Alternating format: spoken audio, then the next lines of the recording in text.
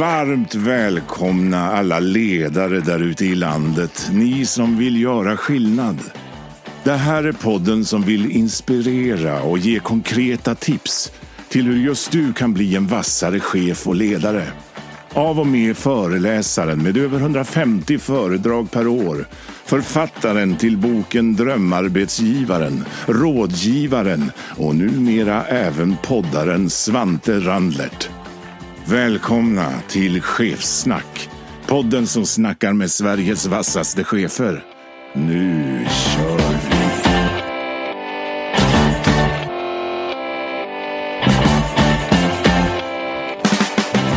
Ja, varmt välkomna tillbaka till andra avsnittet i säsong 2. Dagens avsnitt gästas av Carsten Almqvist, vd för TV4.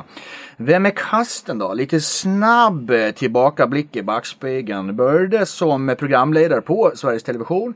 Var frilansande producent för att övrigt vidare på SVT. Tidigt, 89, var han producent och partner i då den nystartade Strix Television. Sen har han kört vidare, vd på TV3, ZTV, TV6, varit vd på reklambyrån Rönnberg McCann. 2008 började på Bonnier, där blev bland annat Bonnier Business Press och Dagens Industri, för att 2011 bli vd för TV4-gruppen och numera också chef för affärsområdets Bonnier Broadcast. Och ja, lite styrelseuppdrag, men framförallt ordförande och styrelseledamot i C More Entertainment och MTV, det vill säga det finska bolaget. Varmt välkommen, Carsten. Tack Svante, kul att vara här. Det fanns en hel del på listan.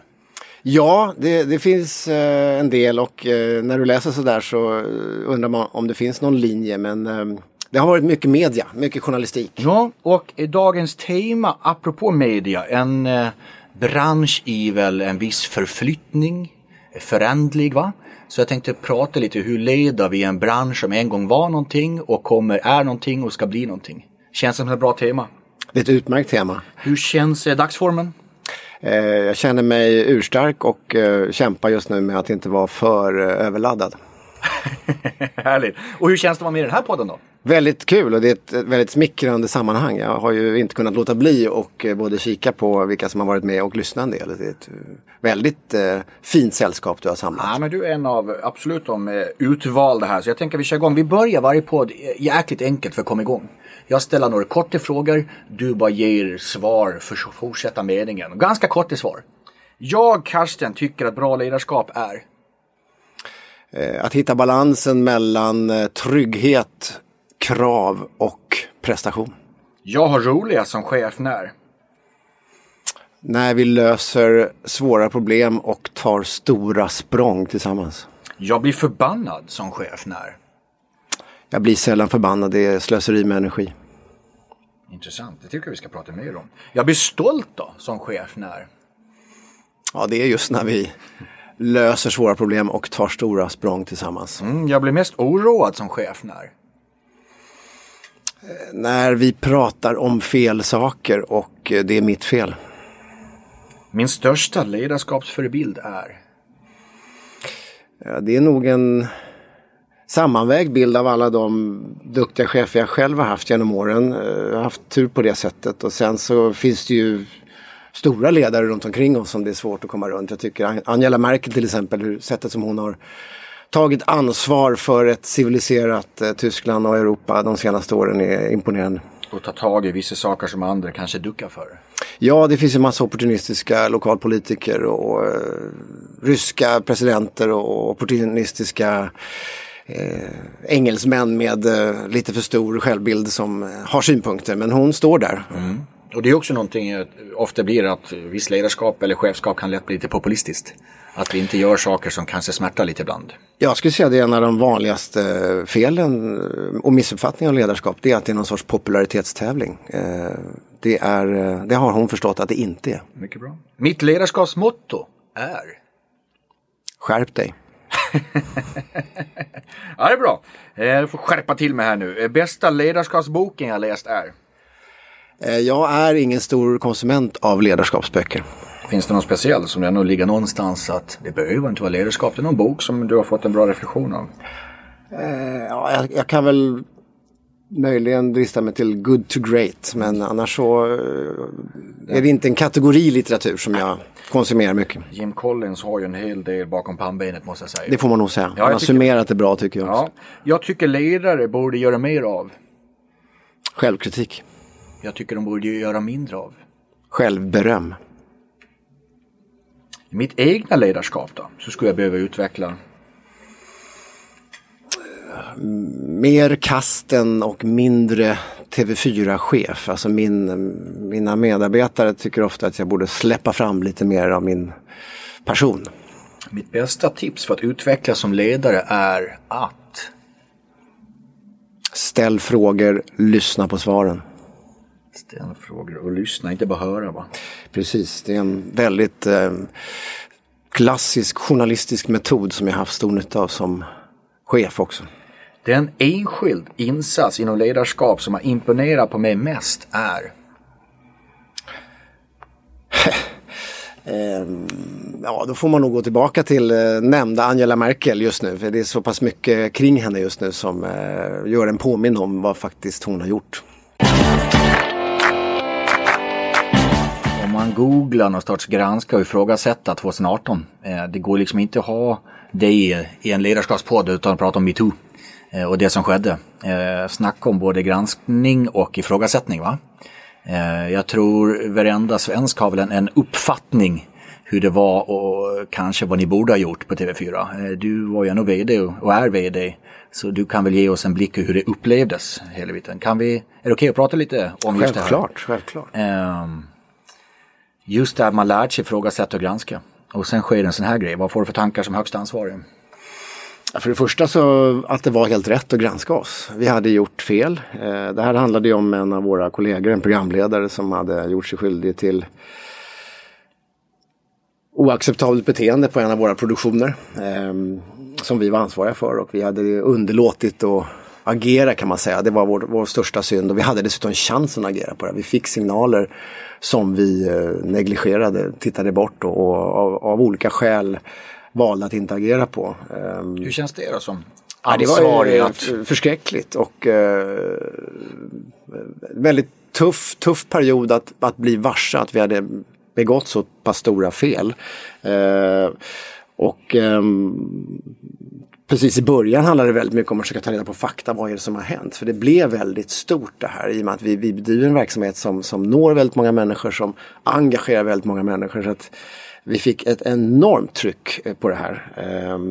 Vi fick 1000 mediekontakter på 2 veckor. Vi gjorde 4000, alltså det blev 4000 artiklar på 2 månader. Och jag tror bara Expressen hade runt 20 första sidor och Aftonbladet hälften under de första 2-3 veckorna. Med antingen vårt företagsnamn eller den här medarbetarens namn. Hur var vd i de stunderna då? Det är ju tufft, och det gäller också att komma ihåg att det här är jag ansvarig för nu. Även sånt som har hänt för 12 år sedan, långt innan jag började jobba här. Jag är ansvarig, och så först återigen då ta reda på fakta. Vad är det som har hänt? Så vi satte igång ett djupt analysarbete.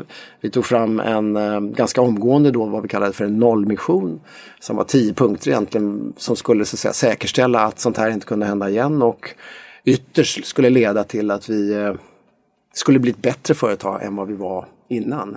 Det handlade också om att ta reda på om det var en isolerad företeelse eller om det var någon form av mönster hos oss. Dessbättre kunde vi se att det här var en väldigt isolerad, ack så allvarlig men isolerad företeelse. Den arbetsmiljö som hade uppstått på den här redaktionen. Så att det ledde fram till en handlingsplan som vi tog fram tillsammans med medarbetarna. Och det var ju viktigt att komma ihåg, inte minst så här långt efteråt, att det var inte någon mediakrishantering, utan det var ett djupt arbete som på riktigt avsåg att lyfta och förbättra alla såna här frågor. Och det tror jag att vi lyckades med. Vi är ett bättre företag idag än vi var före krisen. Så outputen var någonstans i ett bättre företag idag? Ja, vi har blivit bättre på att vara alerta på de här frågorna, och det är handfasta saker som att när du börjar jobba hos oss så måste du genomgå ett digitalt formulär, och hur vi sätter igång produktioner ute på arbetsplatserna, och alltså väldigt handfast. Men det som var det tuffa var att vi valde en väldigt krävande modell. Det vill säga, hur tar vi reda på vad som har hänt? Jo, vi låter en oberoende, riktigt oberoende utredare från ett advokatkontor som inte har någonting med oss att göra att ta reda på vad som har hänt. Vi hade teser om att de här medarbetarna som kollegor till mig, då chefskollegor till mig som ansattes väldigt hårt, att de inte hade gjort det här i egen vinning, utan det är en sorts missriktad omsorg om företaget. Och för att citera förra veckans gäst, Lisa Gunnarsson, hon sa en grej som jag tyckte var bra, som hon verkligen vill akta sig för. Det gör det för lite för sällan. Alltså att agera verkligen. Och där vet jag ju att åsikterna om er var ju att ni visste ju om det här. Så fan, gjorde ni ingenting åt det för? Och det var ju det stora misstaget och där var ju som frågan från mig och även från mina ägare som vad berodde det på och vad hade verkligen hänt i den här redaktionen, och då var slutsatsen att de medarbetare, de chefer som då operativt var ansvariga för det här, de hade haft en missriktad omsorg om företaget, inte om sig själva eller om sina positioner. Och då menar jag att, och det fick vi då kvitto på när vi efter 10 veckor fick den här oberoende utredningen presenterad för oss. Och då, det kan jag säga parentetiskt, på att sitta i ett styrelserum med sin egen chef och sin styrelse och bläddra igenom ett dokument som sida upp och sida ner beskriver i det här specifika fallet då vad vi hade gjort fel. Det var en tuff upplevelse. Vi satt och läste under 20 minuters tystnad. Men där kunde vi också se att det som vi misstänkte, nämligen att de inte hade gjort så här för att sko sig själva eller i andra avseenden än någon sorts missriktad omsorg om företaget, så kunde vi konstatera att därmed så skulle de också få en andra chans. De skulle få vara kvar och jobba vidare, därför att min tes var att misstag måste man få göra, även stora misstag. För det har jag stått och predikat på ledarskapsseminarier och hos kollegor i alla år, och att i det här läget var det viktigt för mig att också leva som jag lär. Så att under de här 10 veckorna innan vi kunde kvittera och säga att det var inte mer än det vi trodde. Det är nu så att säga dokumenterat av den här oberoende utredaren. Så kunde man ju så att säga fortsätta att kritisera och uppmärksamma oss utan att vi egentligen varken ville eller kunde försvara oss. Så det var en tuff period. Det blir ju associationer, va? Lite visningslek också, antar jag, att det spär ju på. Ja, va? Du vet, vi lever med sociala medier och hur det sprider sig olika former av teser och upprop, och det var ju tufft inte minst för mina kollegor som liksom där liksom avgångsropen skallade oavbrutet som någon sorts liksom digital lynchmobb. Och vi sa så här, vi återkommer när den här utredningen är klar. Och då, sen kunde vi göra det och säga, nej, jag har bestämt mig, de här 2 kollegorna som det handlar om, de ska få en andra chans. Jag kan inte tänka mig bättre förändringsagenter än människor som har gått igenom det här och får en andra chans. Och det har jag inte ångrat. Personen i fråga fick ju inte en andra chans. Det stämmer. Hur tänkte du där? Eller hur tänkte ni där? Nu ska jag inte lägga personligt, men det var ju bra, tyckte jag. Men just när du säger att man ska få en andra chans. Man kan också, så att säga, i det här fallet var det så pass graverande och så pass tydligt. Och det handlar inte om så att säga, olika rättsprocesser och annat som pågår, utan det handlade om vad som hade hänt på vår arbetsplats. Det var inte förenligt med våra värderingar.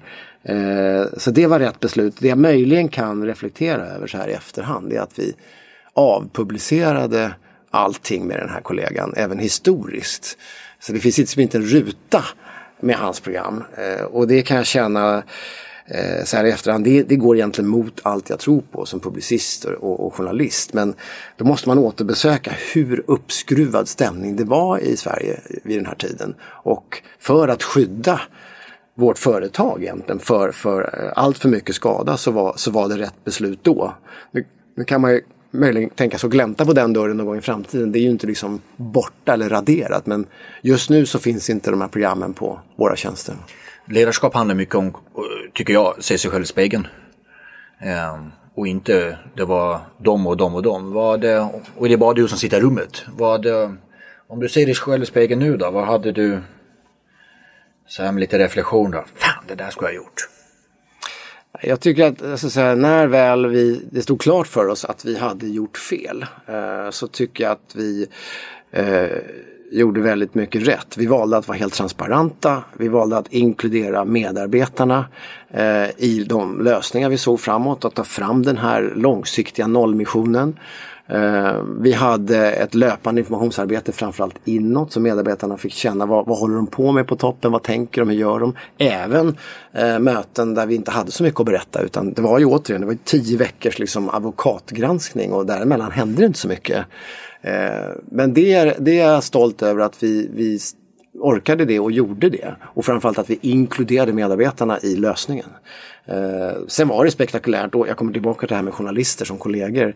Att ha personalmöten med 400-500 kollegor där det bara dånar in frågor som att det är på en presskonferens och du står helt själv där med en mick och säger jag tar frågor så länge ni har frågor, så vi kan stå här hur länge som helst. Och i början var det så uppskruvat så att en kvällstidning hade 2 kamerateam utanför huset. Några kollegor hade mobiltelefoner direktsände, så det låg och livestreamade ut på tidningarnas sajter. Allt det där är jag rätt stolt över, att vi sa så här måste du få vara på en arbetsplats som vår. Det är total öppenhet som gäller. Även när det är mindre smickrande, så att säga. Jag vill tacka poddens sponsor Brilliant Future som har ett meddelande till dig, och det är att företag med engagerade medarbetare, de har lojalare kunder och är mer lönsamma. Kunskap om detta vill nu Brilliant tillgängliggöra för fler arbetsplatser genom en helt ny digital plattform, The Insight Hub. Brilliant, de vill sprida kunskap om hur människor är nyckeln till framgång och hjälper fler företag och dig att stärka sina affärer genom bättre upplevelser. Jag tycker att du direkt ska gå in och besöka The Insight Hub på brilliantfuture.se och frossa i konkreta insikter. Jag vill tacka poddens sponsor SJ. För de har resorna som är det absolut klimatsmartaste alternativet för affärsresor inom Sverige. Visste du att en tågresa mellan Göteborg och Stockholm bara släpper ut 1 gram koldioxid? Det motsvarar ungefär utsläppen från ett halvt kryddmått bensin. Det här, det är något att fundera på nästa gång du ska ut och resa. Du finner mer på sj.se. Väldigt få i Sverige var ju med och gå igenom det du och TV4 gjorde. Men om vi ändå liksom behåller oss någon sorts lärdom av det, och för att återkoppla det du sa nyss, det här profession och person. För det vet jag, många av våra lyssnare har utmaningar med. Du som har genomgått en sån, jag vet inte ens rätt ord för det där, men vad vill du säga och tipsa alla ledare som lyssnar nu, just det här med vad är person, vad är profession, och kunna skilja på det där? Det går tillbaka till det vi pratade om lite inledningsvis, att inte tro att jobbet som chef eller ledare är att vara populär, att vara omtyckt. Det går tillbaka till det. Och det låter så enkelt att säga, men om du inser det så kan du åstadkomma väldigt mycket. Och då, vi kommer säkert in på förändringsarbete sen, för det är släkt med det här också. Att för att åstadkomma svåra saker och även genomgå svåra situationer, så måste du acceptera tanken på att just nu är jag inte omtyckt. Just nu är jag inte populär. Jag är i alla fall ifrågasatt. Eller man måste vara skeptisk till vad jag håller på med. Man förstår inte riktigt. Det måste vara en okej känsla. Och det är väldigt ovant i mer sociala sammanhang. Och det är där slaget står. Om du inte kan hålla isär de där två, på samma sätt som jag tror att den dag man slutar som chef, så måste man förstå att det där visitkortet som det står vd på, det var till låns. Det handlar inte om mig, det handlar om den rollen. Ditt bästa tips då, att inte ta kritik personligt? Ja, det är att ha väldigt klart för vart är vi på väg, för att citera ett känt tv-program. I något annan. I någon annan obskyr tv-kanal. Nästa vecka kommer ju SVT:s vd. Ja, men att hålla ögat på målet. Och vet jag och gör jag mitt jobb, så vet hela min organisation vart vi är på väg. Då är också en vägbula, en krock, en konflikt, en delsträcka på väg till det målet. Så att i vårt fall så gick vi från, när vi började vår resa, som jag skulle säga, vi startade på allvar en strategisk, vi la grunden till en strategisk förändring som vi kallar från tittare till användare, en förflyttning runt 2014, och då gick vi också samtidigt från vad någon beskrev som en doftljuskultur till en prestationskultur. Alltså, vi hade väldigt omhändertagande... doftljuskultur, det får du berätta. En väldigt så att säga, mysig, omhändertagande, varm, sympatisk kultur som jag har självklart valt att bygga vidare på. Men i tillägg till den också prestation och krav. Och då får du bästa av två världar. Trygghet och prestation och krav. Och under den här tiden så gjorde vi enorma förändringar. Vi gick ifrån 1% personalomsättning, det var liksom Guds straff att sluta på TV4, det gör man inte. Till under en period 25% personalomsättning. Därför att vi var tvungna att växla ut väldigt stora grupper, historiskt sett duktiga medarbetare som hade varit hjältar. Historiskt sett? Tyvärr. Till förmån för en ny kategori medarbetare, ofta yngre just, ofta med teknisk, alltså produkt- och teknikbakgrund som skulle bara jobba med våra tekniska tjänster, med vår utveckling av C More, TV4 Play. En helt ny kategori medarbetare som kom in, och så under de här åren var det enormt dramatiskt. Och det var ett led i det här att gå från doftljus till prestation. Och nyckeln var ju blandningen förstås av de här två. För att få ihop avsnitten lite, än en gång citerar Lisa Gunnarsson, Nordenchef på LinkedIn, som var veckan innan dig. Hon sa så här att hon tror att vi står inför den största kompetensskiftet Europa någonsin har varit med om. Och ni är i en bransch som är någon sorts föränderlig. Vad är dina erfarenheter kring det här då? Lite som du sa, historiskt var en kanonmedarbetare med rätt kompetens på rätt plats. Men någonstans vart är vi på väg, som det andra programmet säger. Vad är dina reflektioner här i en så föränderlig bransch, och vad är det för den dessutom? Bolaget. Det är jag har svårt att tänka mig ett roligare jobb än det jag har just nu. Jag har jobbat med det här i 30 år. Låt oss definiera det som media, egentligen mest med olika former av television. Ja. 30 år, det har hänt mer de sista 3 åren än de första 27 tillsammans. Det är en enorm, explosiv utveckling. Och vi har ju fördelen i media att ligga tidigt jämfört med andra branscher. Tack vare det vi gjorde tillsammans 2013-2014 la grunden för den här strategin som vi kallar så från tittare till användare, som handlar om att röra sig från den här ganska pretentiösa idén om att vi är broadcasters. Vi vet vad du vill ha, Svante. Vi plockar ihop en tablå och du har ingen annan möjlighet än att trycka på en fjärrkontroll och följa den, för du kan inte välja. Och fick sitta och vänta på Så har det sett ut. Samma sak i media i övrigt. Det kommer hem en Gotlands Allehanda kommer hem till din första kvist därför att de kan distribuera hem din medieupplevelse, men de har också tagit sig friheten att paketera den här tidningen på sitt sätt. Du är inte med och påverkar det. Hela vägen över till motsatsen. Användarna, vi användare, vi bestämmer. Vi har tagit över makten över vår medieupplevelse på vad, hur och när vi tittar. Vi bestämde oss för att omfamna det 2014. Från tittare till användare, och gav oss på vår egen grund, vår egen linjära, som det kallas då, tv-grund, som tjänade jättemycket pengar, så att den här måste vi in och om inte förstöra så utmana kraftigt genom att trycka över publik till TV4 Play. Aktivt. Inte bara om de vill, utan aktivt över. Varför? Jo, därför att dit kommer de att vilja gå i framtiden. Och går de inte till oss kommer de gå till andra strömmande tjänster. Och vad ser vi idag? Jo, vi ser att vi har en större publik idag än vi hade när vi började. Och till skillnad från våra vänner i tidningsbranschen, där man så att säga växlar analoga intäktskronor i papper till digitala 25-öringar på nätet, som sen blir digitala 1-öringar i mobilen, så får vi mer betalt för varje publik, varje tittare, varje användare som flyttar över till TV4 Play. Och det där är häftig resa.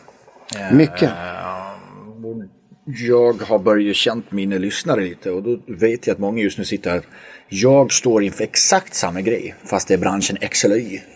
Vad är Carstens tips till dessa människor? Du måste våga attackera och kanske förstöra din egen kärnaffär, din gamla kärnaffär. Du måste ge dig på den. Och då var, som någon sa, lite, det här är ingen klyscha för den är relativt jag ska inte ta fram båtutan. Nej, vänta med tutan. It's better to be the cannibal than the meat.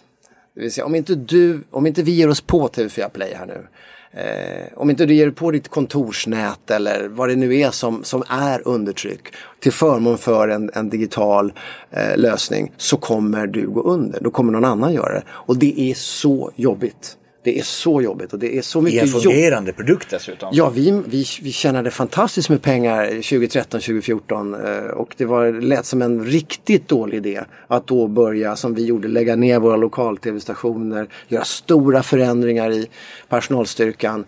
Fick massor av kritiska frågor. Vad håller ni på med? Till förmån då för de investeringar vi har gjort i svenska kvalitetsprogram och teknik framförallt. Och idag är vi så att säga större och mer lönsamma än vi någonsin har varit tack vare den här digitala transformationen. Och attack kan ju också smärta. Om vi tar någonstans så sa ni la ner de lokala nyhetssändningarna. Jag i min research någonstans så var det väl 140-165 tjänster som försvann. Stämmer, det var en otroligt smärtsamt beslut. Särskilt för mig som journalist och utifrån ett liksom medborgarperspektiv så var vi med och bidrog till ett slags demokratiglapp i samhället. Men vi såg ingen annan väg framåt. Det här var halva vår nyhetsbudget som gick till det här. Och idag så kommer det mer journalistik, bättre journalistik ut ur vårt hus än det någonsin har gjort. Men förutsättningen för att klara den förändringen var att ta de här pengarna och investera i nya satsningar som just nu rullar ut, till exempel Efter 5 eller våra livesändningar på TV4 Play. De hade inte varit möjliga utan de här förflyttningarna så att säga av resurser. Jag vill tacka poddens sponsor TRR som är trygghetsrådet för de privatanställda tjänstemännen. De stöttar företag i omställning och de uppsagda medarbetarna till nya karriärer.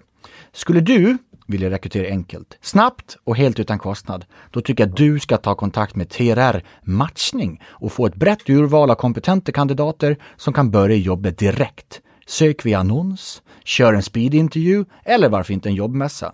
TRR skräddarsyr utan kostnad. Du hittar mer på trr.se.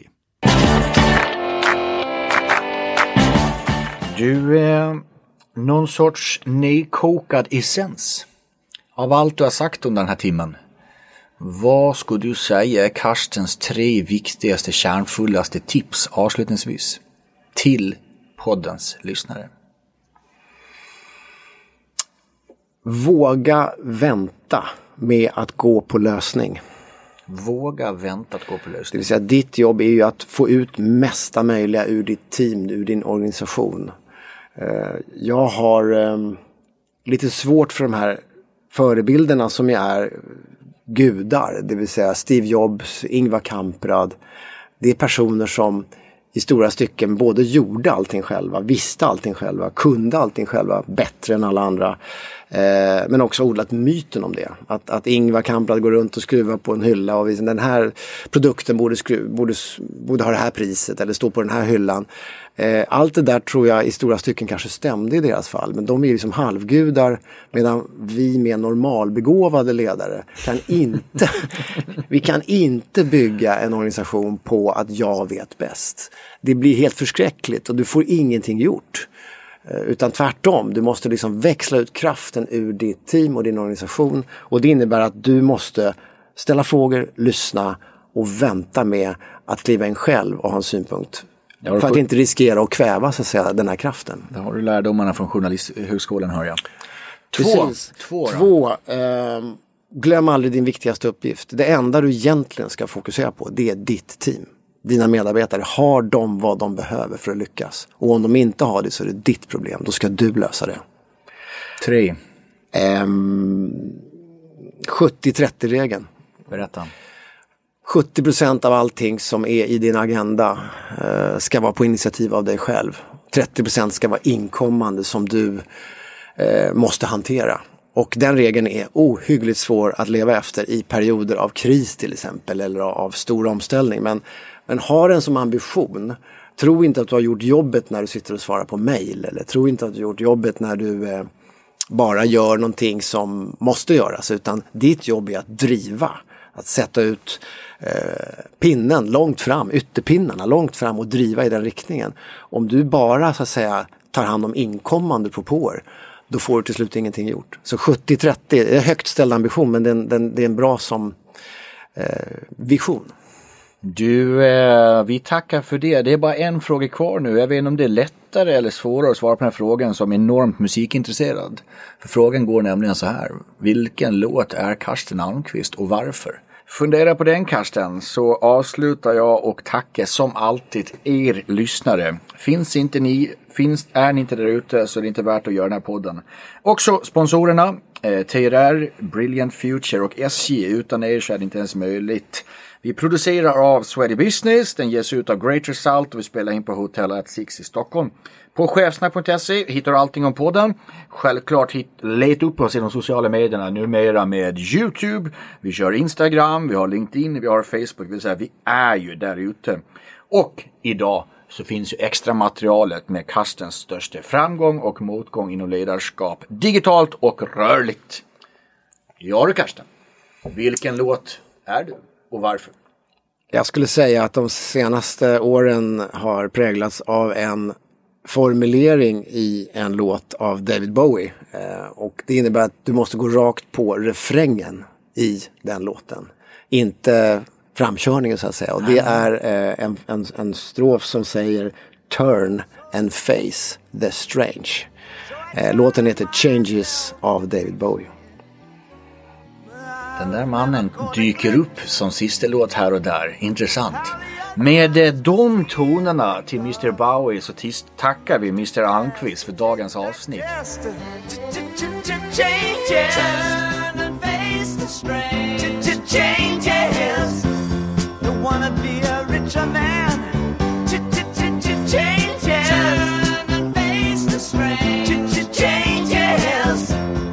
Gonna have to be a different man.